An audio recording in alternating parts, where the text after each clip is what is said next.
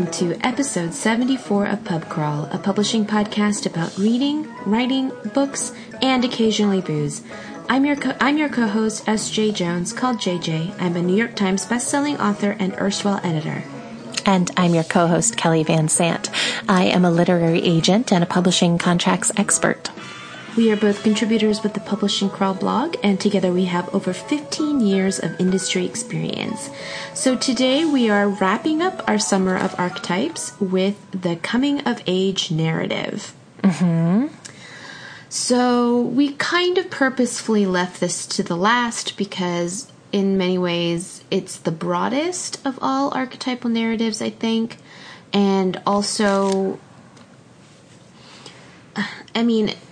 it's almost, at least in my opinion, it's kind of the only archetypal narrative I like to read. It's probably why I read and write YA and children's fiction, because that's what I prefer. I prefer to read about a character's growth and journey from one state of being to another. I mean, I guess you could say all books really, or all fiction is about change. But there's something to me about the coming-of-age narrative that I really particularly love.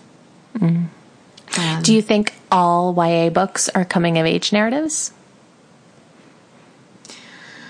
To some extent, yes.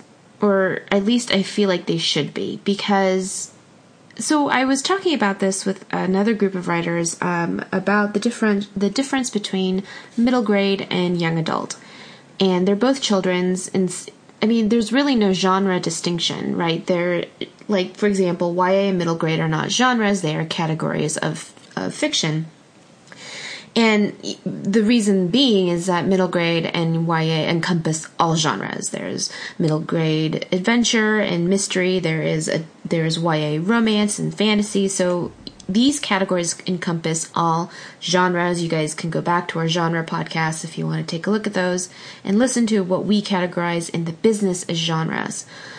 But I think all children's fiction, all good fiction, but there is something about moving from a state of innocence to a state of experience that I think is pretty common in kidlit. The difference between, for example, middle grade and young adult is not content per se, but how that is treated. So, for example, in middle grade, it's often about you have a child protagonist who is navigating the world on their own, kind of away from adults for the first time and having adventures for the first time. And by the end of the middle grade journey, they've come to a different, better understanding of the world around them and the relationships they have. YA is a little bit different in terms of how that's treated, in that it's often a young person doing adult things for the first time. So by the end of a YA novel or a YA series, they've actually left childhood behind. And again, this can happen in middle grade too. There are various stages of growing up. So anytime you move past one of those milestones is another coming of age. There is a thing Kelly had retweeted earlier today that I saw that it was every 90s kid has 3 coming of age ages, which is when you turn 18, when you turn 21, and when you discover that Natalie Imbruglia's song Torn is a cover. Oh, it was a rough day for me today when I learned that truth. I was like, wait, what? Right? That was my exact reaction. Mind blown. So, obviously there are different stages to overcome in a coming-of-age narrative. So it's not like it's one particular story. But for me, the narrative that I love best is when a character moves from a state of innocence to a state of experience. And that's kind of generally why I like coming of age. Well, what about you? Do you like coming of age narratives? And if so, what would you define as coming of age narrative? I do. I do agree with you that as a category, YA and the things that it deals in does tend to have coming of age kind of as a central core aspect of, the category itself. So I agree with that, but that's not necessarily how I thought of it, if I was going to be the person answering the question first, I probably would have, because in my mind, when I think of coming of age, I think of a very specific like type of story. In my mind, they're usually contemporaries. They're usually, I don't think of fantasies as coming of age so much, but of course you're right. There certainly are fantasies that are about coming of age. They're just set in that world. So I don't disagree. It's just, I guess in my mind, when I think about it, I don't think about it as like that all-encompassing thing. To me, I think it generally means like a contemporary story about someone crossing the threshold into adulthood for the first time. So I guess I kind of have like a more classic take on it, but I like the expanded view. I'm going to try to shift my thinking to I be guess that because way. My favorite coming-of-age stories are all fantasy. Peter Pan is really, to me, a classic coming-of-age story, particularly for Wendy. Yeah. For his Dark Materials is a coming-of-age narrative, kind of literally and metaphorically on every level, almost allegorically a coming-of-age narrative. Because the themes in that book are really about when you move from childhood into adulthood, your demon's shape becomes fixed. You have a better understanding of who you are, and therefore the external manifestation of your soul becomes fixed. So there's that, and there's, this is more middle grade, but it is the fourth book in the Chronicles of Prydain by Lloyd Alexander, Terran Wanderer, which to me is actually the most perfect coming-of-age story that there possibly could be. So for me, I tend to think of it a little bit more broadly. I mean, there are obviously contemporary coming-of-age novels that I love as well, or contemporary for when the book was when they were written. Because some of them are now historical in hindsight. Yeah. Yes. That's actually a tag I have on my own personal Goodreads when I'm tracking reading, because I have like historical and this and that, and then I have ones that are historical in hindsight because they were contemporary where they're written, but they were written like 30, 40 years ago, so no longer contemporary. I mean, what are some of your favorites, and what do you think is a commonality across those? I think when I think of coming of age stories, I think a lot about Little Women. I think a lot about Catcher in the Rye, although it's not really a typical coming of age, because the book kind of ends before Holden becomes an adult. It kind of just ends with him realizing he needs to become an adult, but he hasn't done that yet. So it's not a true coming of age story in that sense, but I tend to lump it in with those in my mind. Little Women was a big one for me, I think, growing up.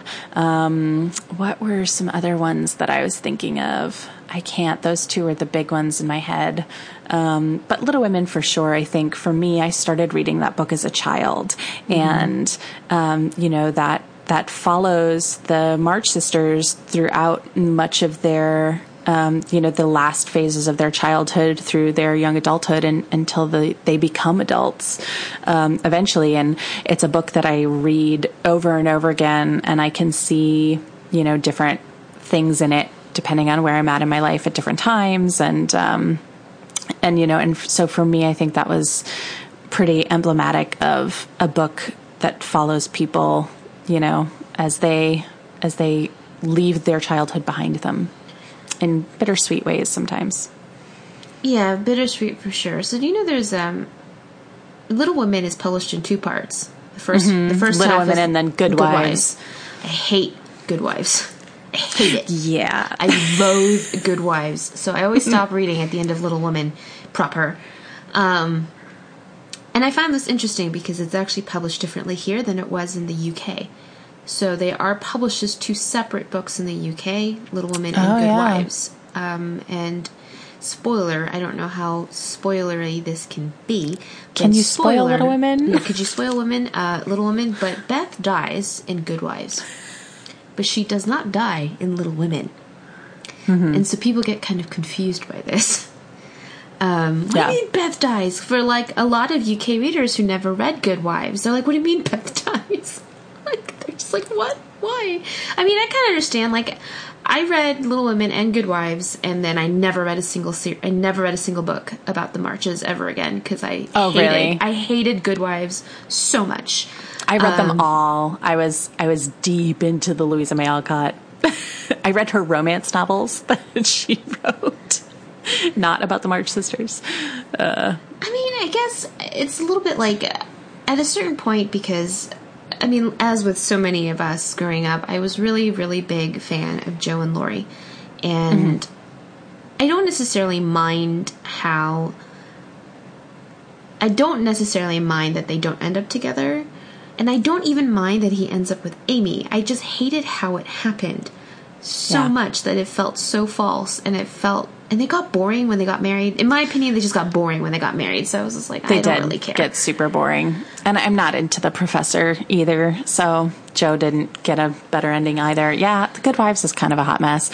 When I read it, it was in one volume, but they were delineated as two books within the volume. So I knew that they were two separate books. But as most people do, I tend to lump them. Did you really? I had two separate books because they were both illustrated. So we had Little Women, and that was illustrated, and then Good Wives, which was illustrated. So I've always known them as being two separate books.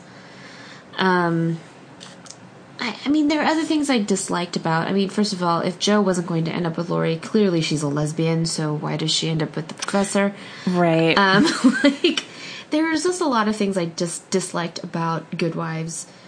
Plus, I do tend to like stories about younger people in general. The same thing happened to me with Anne of Green Gables. I love essentially the first three, skipping Windy Poplars, and then Anne's House of Dreams. And then skipping them again to Rilla of Ingleside. Because I liked Anne, because when we first meet Anne in Anne of Green Gables, she is 11, and I think the first book covers the years 11 to probably like 14 or 15, maybe even 16. And then Anne of Avonlea is like 16, 17, 18. And then Anne of the Island covers her college years, so it's 18 through early 20s. Windy Poplars, I don't even know when it was, because I keep skipping it, so I don't remember. Yeah. But she must be in her early 20s, because by the time House of Dreams comes out, she's finally marrying Gilbert, and she's 25. And House of Dreams takes her through her first year of marriage.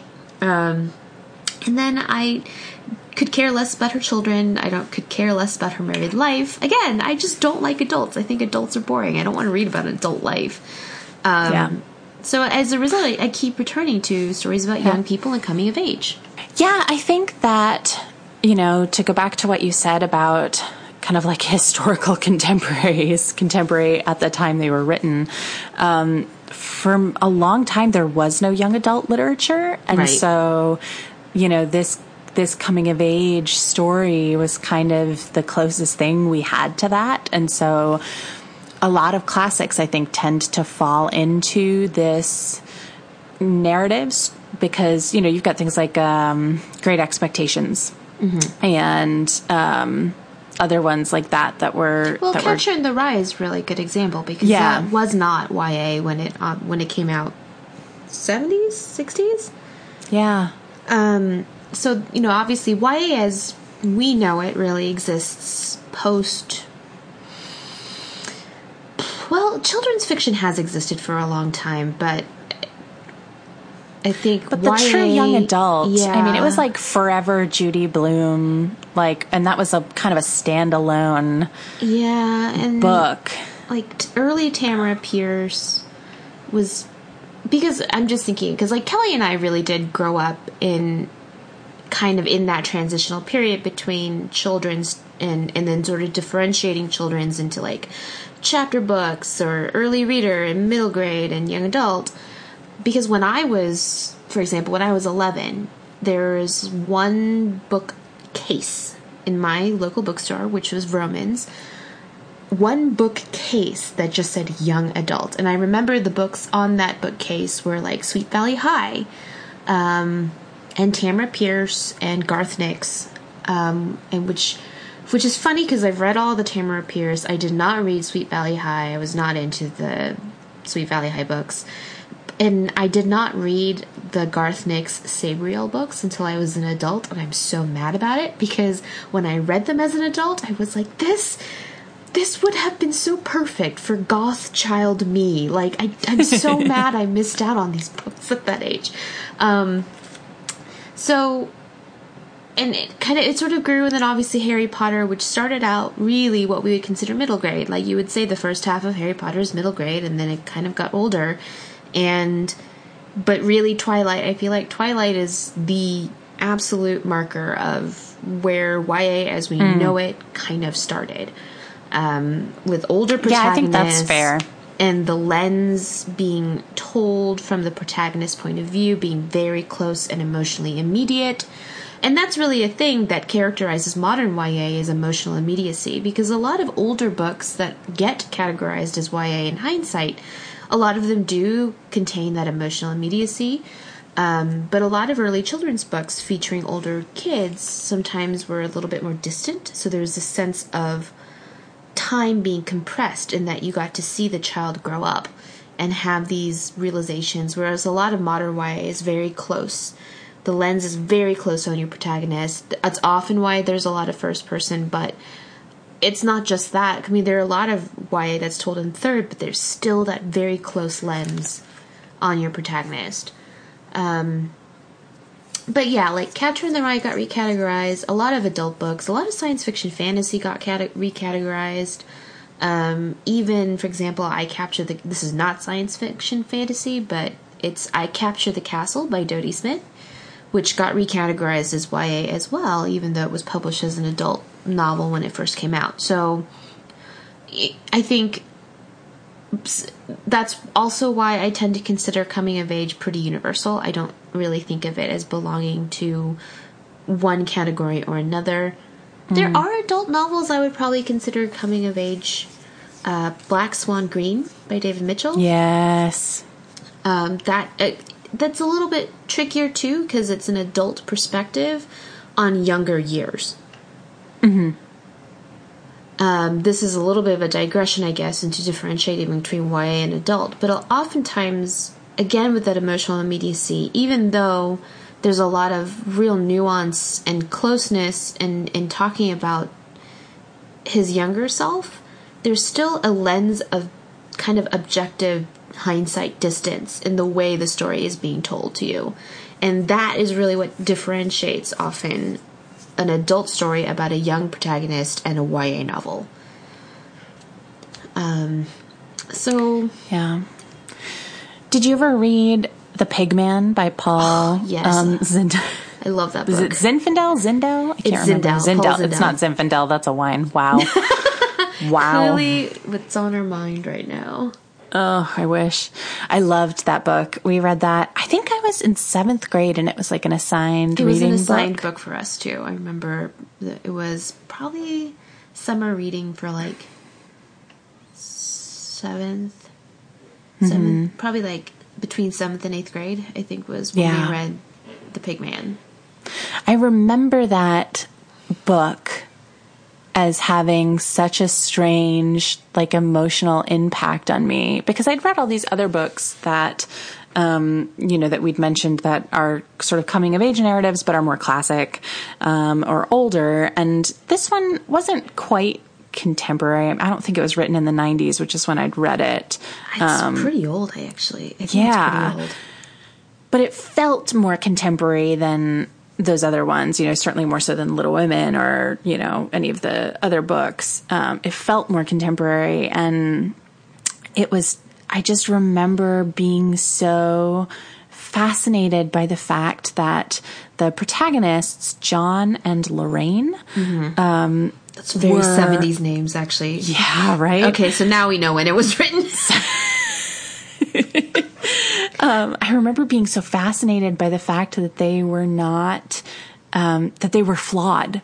It was the first time I remember seeing, characters that were older than me, because I think, they were in high school and I was reading it in middle school, but that 15. were relatively my age, that were not bad people. They weren't villains, but they were flawed. They did some good things and some bad things and made some, some good choices and some bad choices. And the story is just heartbreaking and wonderful.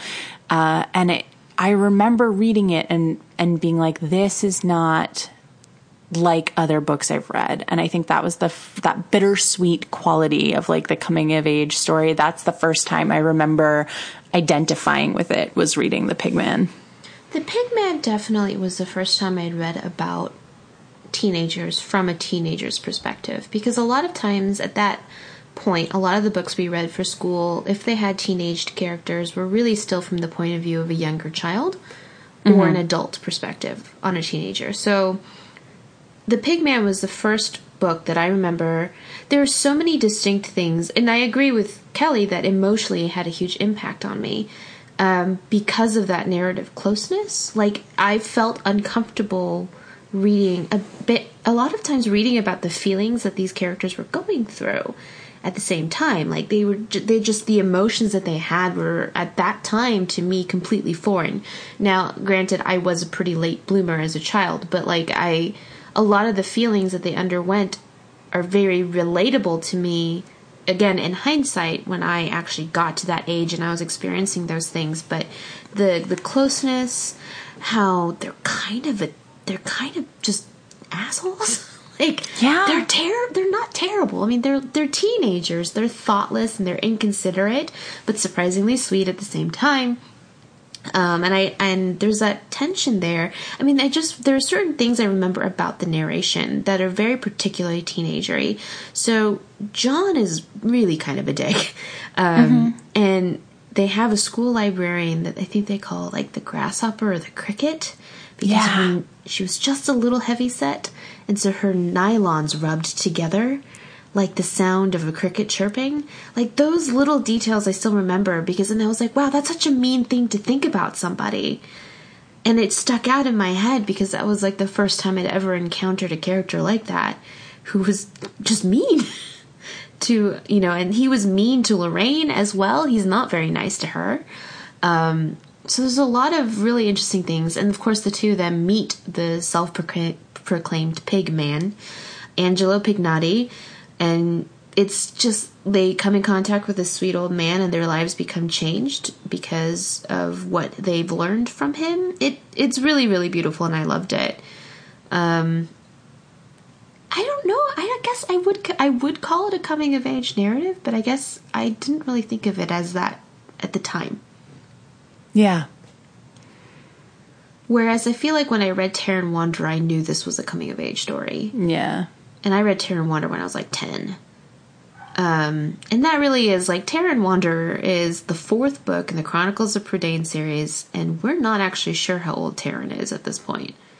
Because he's like 14, I think, in the Book of Three, and like 15 in the Black Cauldron, and possibly 16 in the Castle of Lair. His age is never given. It's just kind of nebulously teenager.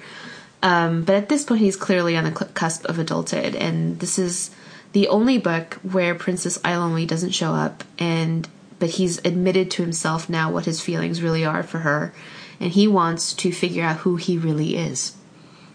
Because he's a foundling, he does not know who his parents are, he doesn't know where he comes from, he doesn't know what they are, so he asks permission from his guardian to leave the little hamlet that he's grown up in to discover who he is. And so, like, it's smaller in scale than the other books, which often deal with, like, bigger supernatural battles or anything like that. It's about him kind of going on various journeys, and, like, someone wrapped up or summed up this book with, I don't know who I am, so I'm going to travel the entire world until I find out, which is essentially what that story is. And it's also extremely bittersweet at the end, where he's gone through this and he's gotten completely changed, and his previous black and white way of thinking about things, well, I have to be a prince or I'm not worthy, has grown and developed and changed because of the people he encounters along the way. And I definitely would say that, like, to me, this is one of the best coming of age narratives of all time. I've never read it, but it makes me want to read it. Oh my God. They would take you literally an afternoon. Like, each of these books are like 200 pages, maybe. So, these would be excellent read aloud books, actually, if you and David want to do them. They are a, I didn't know that at the time, but they are a retelling of the Welsh myths of the Mabinogion. And it's kind of it is a very classic sword and sorcery type fantasy novel, but as with a lot of things Lloyd Alexander does, it's a lot more nuanced and a lot better, in my opinion, than like Wizard's First Rule, which I actually read after Chronicles of Prydain and was so disappointed by how I found the writing quality just wasn't as good. So, like, honestly, like, whatever you and David decide to read aloud next, I do actually recommend these books, because also the audiobooks are really good. Good. Yeah, so I don't know, what other things do we have to say about the coming-of-age narrative? I mean, this is pretty classic. In fact, it actually has its own term in literature. It's called the Bildungsroman. And if a lot of you guys have studied English literature or anything like kind of in the sort of upper levels of either high school or college, you probably have come across that term.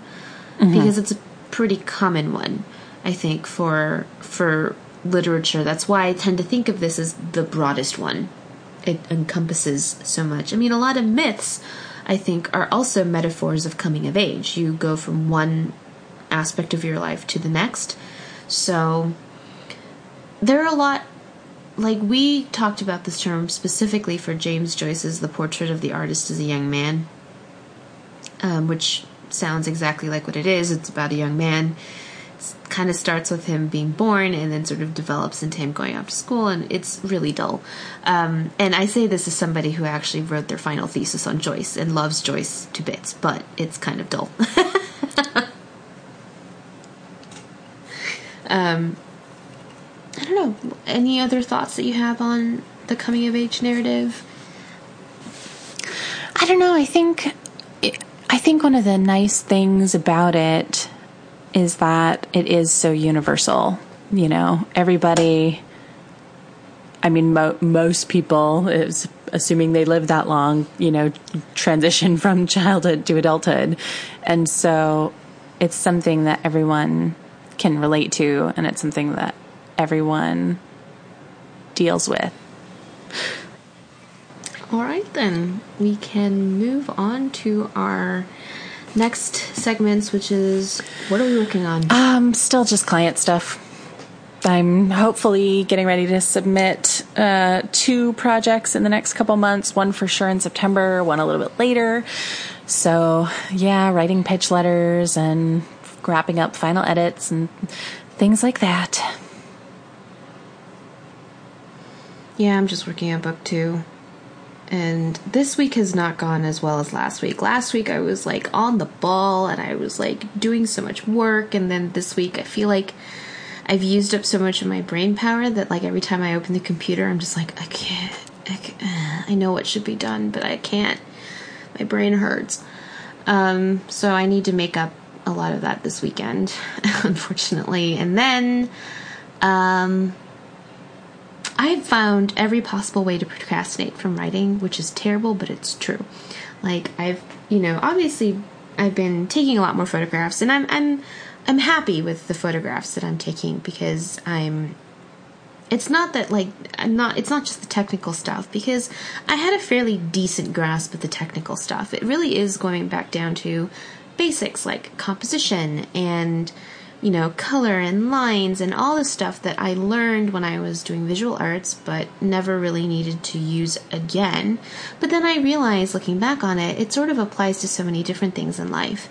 And so kind of while I'm cleaning my house or when I'm kind of need mindless downtime, I often listen to lectures about this kind of a thing to just sort of, and I feel like it locks other things, because with any sort of work of visual art, you need a focal point. You need a way into whatever you're looking at. Often it's a bright color, often it's a subject that's in focus. For paintings, And then the lines that guide you around the photo that take you, really well composed photograph or painting will do that. It will take you through the painting and it will put whatever you're looking at in context and then tell a story.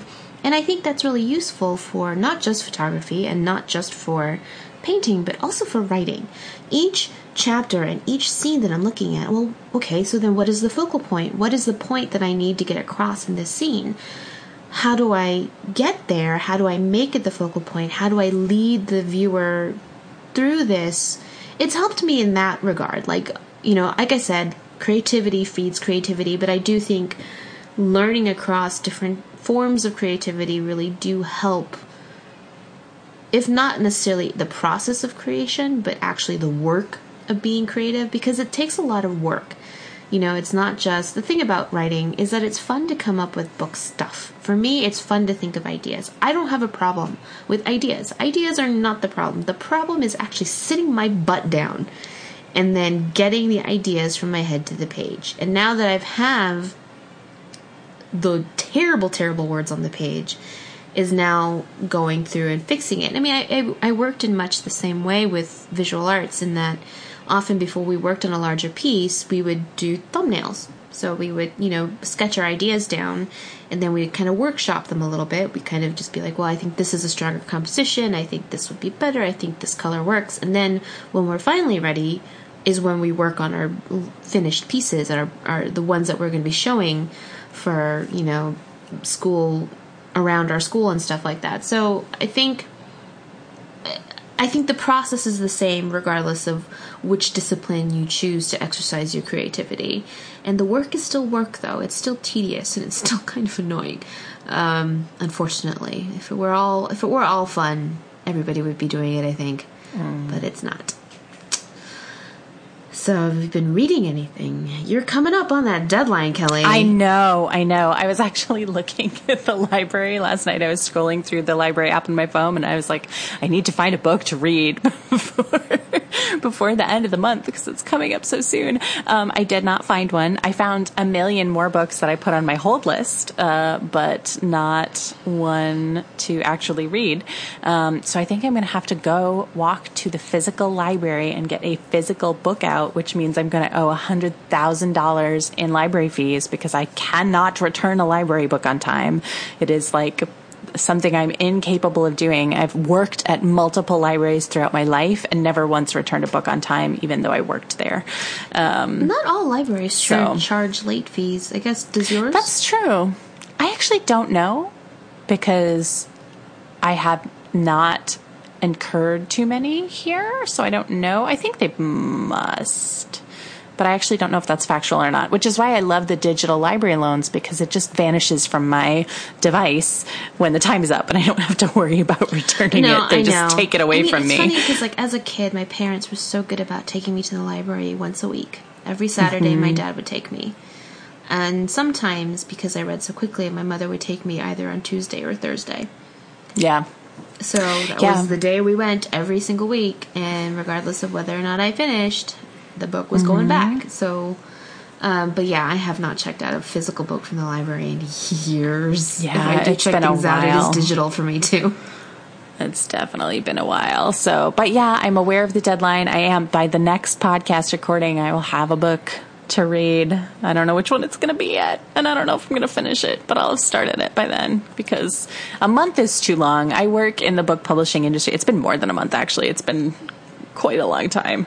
And I work in this industry and I need to catch up on what's current. So, I do need to do that, but I haven't done it yet. And most of the time, Kelly and I, when we talk about what we're reading, we try to be positive, even if we don't end up loving the books that we talked about previously.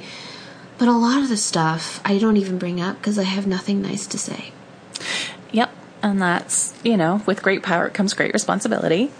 And so, And I don't know if it's a reading rut because I don't think it is. I don't actually think it's a reading rut. I don't think there's a certain feeling of, and I got this exact same feeling when I was acquiring books at the height of the dystopian craze.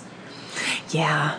where basically everything I read seemed, they all seemed the same to me, and I couldn't figure out, even though there were differences, and often significant differences across the books that were coming in, there was a sameness to them that I was very tired of, and I couldn't figure out what it was I wanted to read next. And I'm a little bit at the same spot where a lot of the books that I'm kind of browsing or looking at, there is a sameness to them that is nothing to do with the quality of writing. It has nothing to do with the premise, but there is a sameness that I cannot seem to figure out what it is or why, because if I could figure out why, then I could probably figure out what I'm going to read next. But there's a lot of stuff where I think, oh, this is an interesting idea, and then I pick it up, and that sameness is there, and therefore I end up putting them down. Yeah. I mean, because to say that I haven't read anything is not to say that I'm not reading. I read every single day because I'm just reading requested materials. And I do see a lot of that in, my requested manuscript as well, where there's nothing necessarily wrong with the books. They're interesting. They're great. I requested them for a reason. But I do know what you're talking about in terms of that sameness coming across and something not standing out the way that you want it to when you're in that position of acquiring or trying to represent clients. So yeah, that's hard. Yeah. So any off-menu recommendations? Any off-menu recommendations this week? Nothing new, I don't think. My husband and I started watching *Halt and Catch Fire* again because the new season is out, and I really love this show, and I know I've recommended it on here before. It's evolved a lot. It's a very different show than it was in season 1, and I think it's just getting more and more interesting as it goes. I think it was a show that was trying to be Mad Men in the 80s when it started, and that wasn't working for it at all. It had like a really enigmatic man who was brilliant, but a liar and an asshole. And it was like very much trying to do the Don Draper in the 80s sort of a thing. And it wasn't interesting. Yeah, it wasn't working. And I think the show figured out that it wasn't working because in the second season it pivoted to what had been 2 supporting characters and essentially made them the leads and made these 2 women the focus of the show instead of this Don Draper cipher. And I think ever since then the show's just gotten better and better. So the 4th season is currently airing, so my husband and I have been watching that. It's really great. I would say just plow through the 1st season and then get to the good stuff from season 2 on if you're interested in watching that. In terms of other off-menu recommendations, I don't think I necessarily have any. Yeah, I don't think I have any of those right now. I don't have any media recommendations. I mean, Mark and I are catching up. It's not the most recent season of Archer. It's I think season 7, and the most recent just aired, which was season 8. Both he and I really enjoy Archer, so we are having fun with that, and they're all like 20-minute episodes. They're very short, so that goes very quickly. But the thing that has actually legitimately taken up all of my time this week was this whole New York Times list. Oh my God. Can we recommend that? Because, hoo boy. Let's talk about a story that has more twists and turns than any plot ever. Seriously though. The thing about this that was amazing is that I was fortunate enough to be watching it live, like in real time as it was happening. And you had just these people like doing investigative journalism, reaching out to sources and trying to figure out what the hell was going on. And it was riveting. And also just, I mean, it just had everything that a 90s kid could want. Oh my God, JC Chazet, what's his face? The kid from Rookie of the Year. All these Buffy alums and Carrot Blues Top? Traveler. Blues Traveler. Very bizarre. The whole thing was so weird. And we have talked on this podcast before about the New York Times bestseller list and others, and about how it is possible to game the list. And that is kind of an open secret. Everybody knows that, you can kind of cheat sort of, and buy bulk orders of your own book and whatever. And, no one's really supposed to know which stores report, but, people have kind of narrowed it down and figured it out. Yeah. It's something that happens and has happened in the past. But I saw a tweet, and I don't know who to attribute this to. I'm sorry, but somebody was saying, everybody knows that you can game the New York Times list, and people do, but you're at least supposed to be subtle about it. You're supposed to not be so blatantly thirsty and horrible. It's the thing is, it's those who game the list, we kind of know, but we've already heard about the book, if that makes sense. A lot of the things, most of the time, the books that get, quote, gamed are often books with movie tie-ins coming out.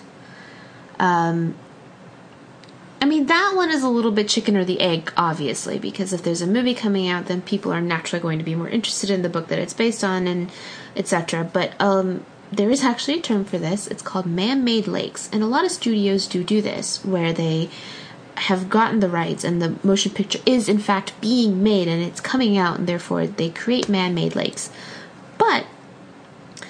Or it's like a politician, or it's some other public figure who's written a work of nonfiction. That's often typically the area of the list that gets gamed. And we know about it, or if it's an established author. The scuttlebutt is that James Patterson does this he did this with his YA books, but at the same time, all those copies he actually donates to schools. So there's a little, it's an open secret that these things do happen, but it's kind of from corners that we kind of expect or know, and it makes sense for the list to be gamed, even though no one really likes to admit it. It kind of does make sense in that area. But the reason this stood out was literally no one had heard of this book. No one had heard of this person. There wasn't even a movie attached to it, or we'd never heard of this. The publisher wasn't even a publisher until July 28th. They announced oh, hey, we're a book publisher now. The publisher wasn't a publisher, and moreover, the publisher wasn't a publisher, but it's moreover, it doesn't look as though the site has been updated since April. So it was very strange. And so there's all these sorts of twists and turns, and if you follow the whole reporting of it, it's fascinating, because you do get a little bit of a inside look into how the industry works in terms of the way sales go, the way units go, because technically no one knows how the New York Times list is put together. We do know that it is weighted towards indies. I will let you guys know, this is kind of silence, kind of, not really, but I'm not going to give specific things, but there is an author who sold comparable units to I did the week I landed on the list. But they did not make that list because they didn't have a lot of indie support, whereas I had pretty decent indie support. So it is weighted toward indies. It's not sheer sales numbers. I know plenty of authors who have literally outsold numbers 1 and 2 on the list, but they didn't come out as number 1 or 2 because of, however, the list is calculated at New York Times. So there's a lot of non-transparency there, but there's so much about it, so much effort that went into it, and they clearly did research into how to game the list, but didn't do it well enough to hide their tracks. And that's the thing, it's so transparent. At some point too, people were even wondering has the book even been printed, because all you were seeing online was these stock photo, Photoshop type covers, when it's the mock-up. It's not a picture of an actual book. It's a fake flat picture of a book cover. And all the things for this, all these bulk orders that were made, there were no books in stock and had to be on order. And it was just does this book even actually exist? And I guess it must in some form or another because people have found excerpts of it. So I know it exists to ebook. a point. Yeah. They've released it now on NetGalley. And that's the other thing. Clearly they don't know how the business works because they release the book on NetGalley after it's been published. Whereas most people release, NetGalley is where you get ARCs, digital ones. And so why would you put an ARC of your book out for free if your book's already on sale? If you're trying to get, there's so many things that were so suspicious about this. Like, for example, to the Amazon ranking. Like, first of all, they're not in stock at Barnes & Noble. They're another good indicator of whether or not a book will list, and this specifically like debuts and new titles coming out, because not all books that have high Amazon rankings hit the New York Times, but often there is a correlation. Like, you've got a high Amazon ranking and it may possibly hit the list. I will at some point do a post-mortem on Winter Song and Shadow Song, I think some time after the books have come out. But I will say the reason that a lot of us were hopeful and crossing our fingers about whether or not Winter Song might hit the list was the Amazon ranking was climbing higher and higher and higher. So an Amazon ranking is not necessarily the number of people who buy it, but the number of people who are talking about it and who are viewing the page and who are, so there's a lot of other algorithms that get calculated into that kind of a thing. And I think the week Winter Song hit, it was in the low thousands and ranking on Amazon. And this book, which hit number 1 at New York Times, and apparently sold over 18,000 copies on BookScan, was ranked at 116,000. So there's a huge discrepancy there, and there were just so many things that we all in the know kind of know to look at to gauge whether or not a book has legitimate hype or buzz behind it. It just wasn't there. So it was just like, you tried so hard and you must have spent a ton of money and you couldn't even hide your tracks. Mm-hmm. Because a lot of the other books that get gamed, it makes sense. Like I said, like if a book by a politician gets released, often they have high Amazon rankings. There's a lot of actual legitimate people probably going to be talking about it because the person who wrote it is a public figure. So it's just so much about this. And it clearly is like they wanted to get a movie made but thought that they would have better leverage if they could say that the book was a New York Times bestseller. And a number 1 New York Times bestseller, but that's not even how the movie industry works. So, like, oh my god! And I think the person who wrote it is, this is so mean to say, but she's like not had a lot of starring roles, but she is starring in her own book adaptation, which like is not a thing. No. Like authors out there, you're not going to get to star in your own film of your book. Yeah, no. It's very rare that authors even have anything to do with their own book. They often are like, oh, that's nice, and maybe they get a day on set, and maybe they're an extra, but it's like actual creative control. You relinquish that when you sell the rights to studio. So it's very like, it was so, it's like, there's a meme, it's like a 4-pointed star with like, it's written in Comic Sans, "You tried." That's kind of what I think of. Because the pièce de résistance is all of this book comes out at number 1, and then 8 hours later, the New York Times retracts and revises the list. So, which doesn't happen often. No, it doesn't happen often at all. And so, really, you tried, but you didn't. No. Good job, YA Twitter. Oh, man. So that has literally actually consumed, like, the middle of my week. I was just watching this go down. Yeah, the next day I was so bored because I was like, what am I going to follow minute by minute now? It's just, and the thing is, it's like every hour there is something new. New and it was twist. always, like, heightened. Things just got more and more ridiculous. Yeah, it's like first you're like, oh, like, who is this person? And then it's like, oh, they sold this many copies? Interesting. And then they're kind of like, and it's just like the more they dug into it, just got more and more ridiculous. Like, she's related to a member of NSYNC and all just like, it just Blues Traveler fired her. Because she pulled stunts like this all the time. And it was just like, oh my God. So it's not exactly an off-menu recommendation insofar as that it's like another form of media, but that is literally, it was like watching a TV show. Oh, yeah. Very dramatic. Nice rising tension, happy ending. Happy ending, it was good resolution. I mean, I was like, this is a primetime drama. Someone needs to actually make a movie of this now, because that was great. Okay. So, it looks as though we do have a question this week. I haven't checked the email, but we did get one on Twitter, so thank you guys. This one is from Amber Loves Sports.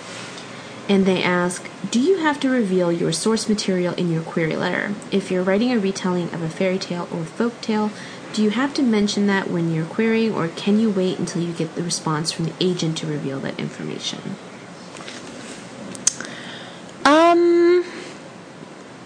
This is an interesting question, because my first reaction is to say, well, why are you interested in hiding that? I mean, if it's a fairy tale retelling, for the most part, that should be pretty obvious.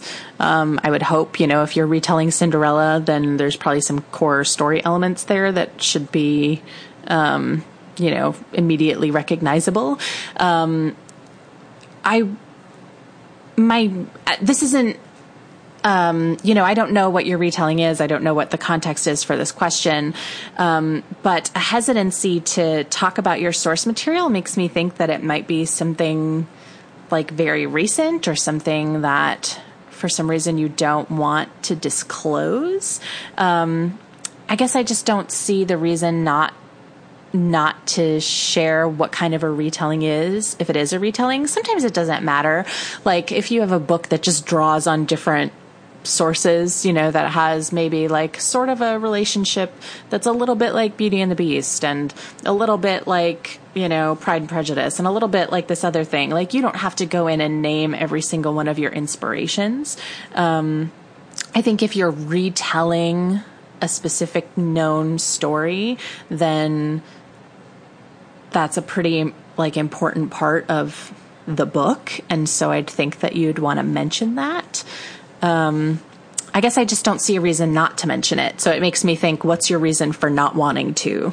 Yeah, I'm a little bit, often in a query, I think just mentioning the source material, as you've put it, just it helps the agent kind of ground themselves in the narrative, even if it's something you don't know, or if it's something that the agent doesn't know. For example, Roshni Chakshi's first middle grade coming out with Rick Riordan's imprint is a retelling of the Pandava brothers from Hindu mythology and stories. So, I'm not familiar with that story, but that is how it's being told. It's kind of being sold as being inspired by the Pandava brothers. So,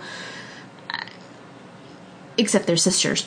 And I think that's really cute. So, even though I don't know what the story is, because that's not a story or a myth or anything that I'm particularly familiar with, getting that in a query would help ground me. If I were an agent, I would say, okay, so this person does know what they're talking about, as opposed to being, particularly we're talking about writing or retelling fairy tales from other cultures. Now, if it's a culture that is yours, but not a Western culture, I think maybe you can explain it a little bit, but it does help. I think even if I don't know the fairy tale, like if someone said, here's a story based on the Japanese fairy tale, The Crane Wife. I don't really know that fairy tale very well, but I can easily look that up. And so then I can say, okay, then it has elements of this type of story, and therefore I get a better grounding. It's the same thing with if you say, or Rosh's book, this is inspired by the Pandava brothers, then I can be like, okay, I can look up who are they, what was the story. So there's, in my opinion, no reason to hide that, because sometimes otherwise, if you're saying I'm retelling a story or a myth, I don't know what the setting is of your book, obviously, so it could be fantasy. I'm assuming it's fantasy because often fairy tale or folklore retellings are, but it doesn't have to be. But some sort of speculative element, if you're just sort of telling the story and we don't have any grounding for it, then we're going to say, this story sounds really familiar, and therefore we assume that you're not well read, or that this similarity is unintentional, and therefore we would ask you, like, why not strengthen the intentionality? Or it could be word salad. Like, often, you get all these things that we don't have any context for. So if you were to just tell me straight up the story of the crane wife, and you're just like, and then she turns into a crane and blah, blah, and I kind of be like, but why? Like, yeah, explain, like. So I think it's just go ahead, even if it's small known or not very well known in the Western world. Mm-hmm. Do it. Yeah, I think you only have to gain from including it and nothing to lose. And I think not including it could be worse than including it. I guess I can't think of a reason not to, and I can think of multiple reasons why including it would be beneficial. And again, a query is not necessarily going to be the final copy that you use for your book cover. So I think a query is just really enough information about your book to get the agent's attention, and also to give the agent some grounding and context of what your book is about. That's all. Mm-hmm. I mean, it's not... I know a lot of people put a lot of weight onto a query because this is what an agent looks at first, and so a lot of people stress out about that. But just to let y'all know, it's only the first step in this whole process. And a query, in many ways, is the easiest part. Because you go on and you're going to continually be pitching this book, not just to an agent, but to other people, to people who've never heard of your book before. I had to do this last year when I went to the Southern Independent Booksellers Association conference. I literally sat at a table with stacks of galleys for Wintersong while booksellers came around and said, so what's your book about? So I had to sit there and I had to very, very quickly get to the essence of my story that would hopefully interest these booksellers and, maybe establish relationships with them. So it doesn't end when you've gotten representation. It goes on ad nauseum and gets more difficult. So I know a lot of people stress out about it, but my point is not to freak you out even more, but to maybe just, like, let it go. Just, you know what? I'm just going to quickly tell you what my story is about. That's all for this week. Next week, we'll be taking questions for our podcast. I am, as you guys all know, I'm in the midst of revising book 2, so we're just, and any questions you guys have about writing, about publishing, about anything else. We did these sort of half-pint episodes a while back, except they weren't even that short. So just ask us questions, send them in, and we'll try our best to get to them on air. Yeah, a Q&A. Q&A episode. Yeah, Q&A episode. So, as always, if you want more, please subscribe via iTunes, Stitcher, Podcast Pickle, or your podcast provider of choice. Also, if you like us, please rate and review when you get a chance, as it helps other listeners find the podcast. I mean, we appreciate the ratings, but we really love the reviews. Mm-hmm. If you want more Pub Crawl goodness, you can go to our website, publishingcrawl.com, where we have many more posts and articles about various aspects of reading, writing, and the publishing industry. You can also follow us on Twitter at PubCrawlBlog, as well as on Tumblr, Facebook, and Instagram at Publishing Crawl. You can follow me, JJ, at SJJones on Twitter, or my website, sjjones.com. And you can follow me, Kelly, at BookishChick on Twitter, or my website, penandparsley.com. Our theme music is Quirky Dog by Kevin MacLeod, and our logo is designed by Aaron Bowman, author of Retribution Rails, forthcoming November 7th. If you have any further questions, comments, or feedback, feel free to email us at publishingcrawl@gmail.com or send us an ask through Tumblr. Thanks so much for listening. Bye. Bye.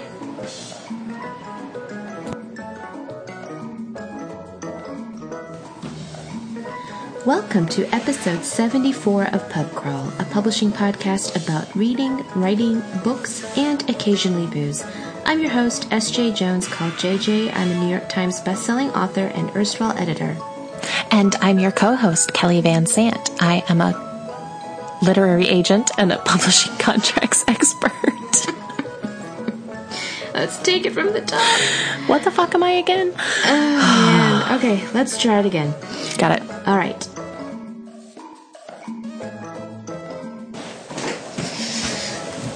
Excuse me, my child has interrupted us. It's going to take me a minute to put on Sesame Street. Okay. Hang on a minute. Penny, come here. My child is just screaming my name. What did I tell you? Did I tell you that I was busy and you could not call me? Yeah, the TV show is not coming on when it stops. Oh, that's too bad. Would you like me to fix it for you?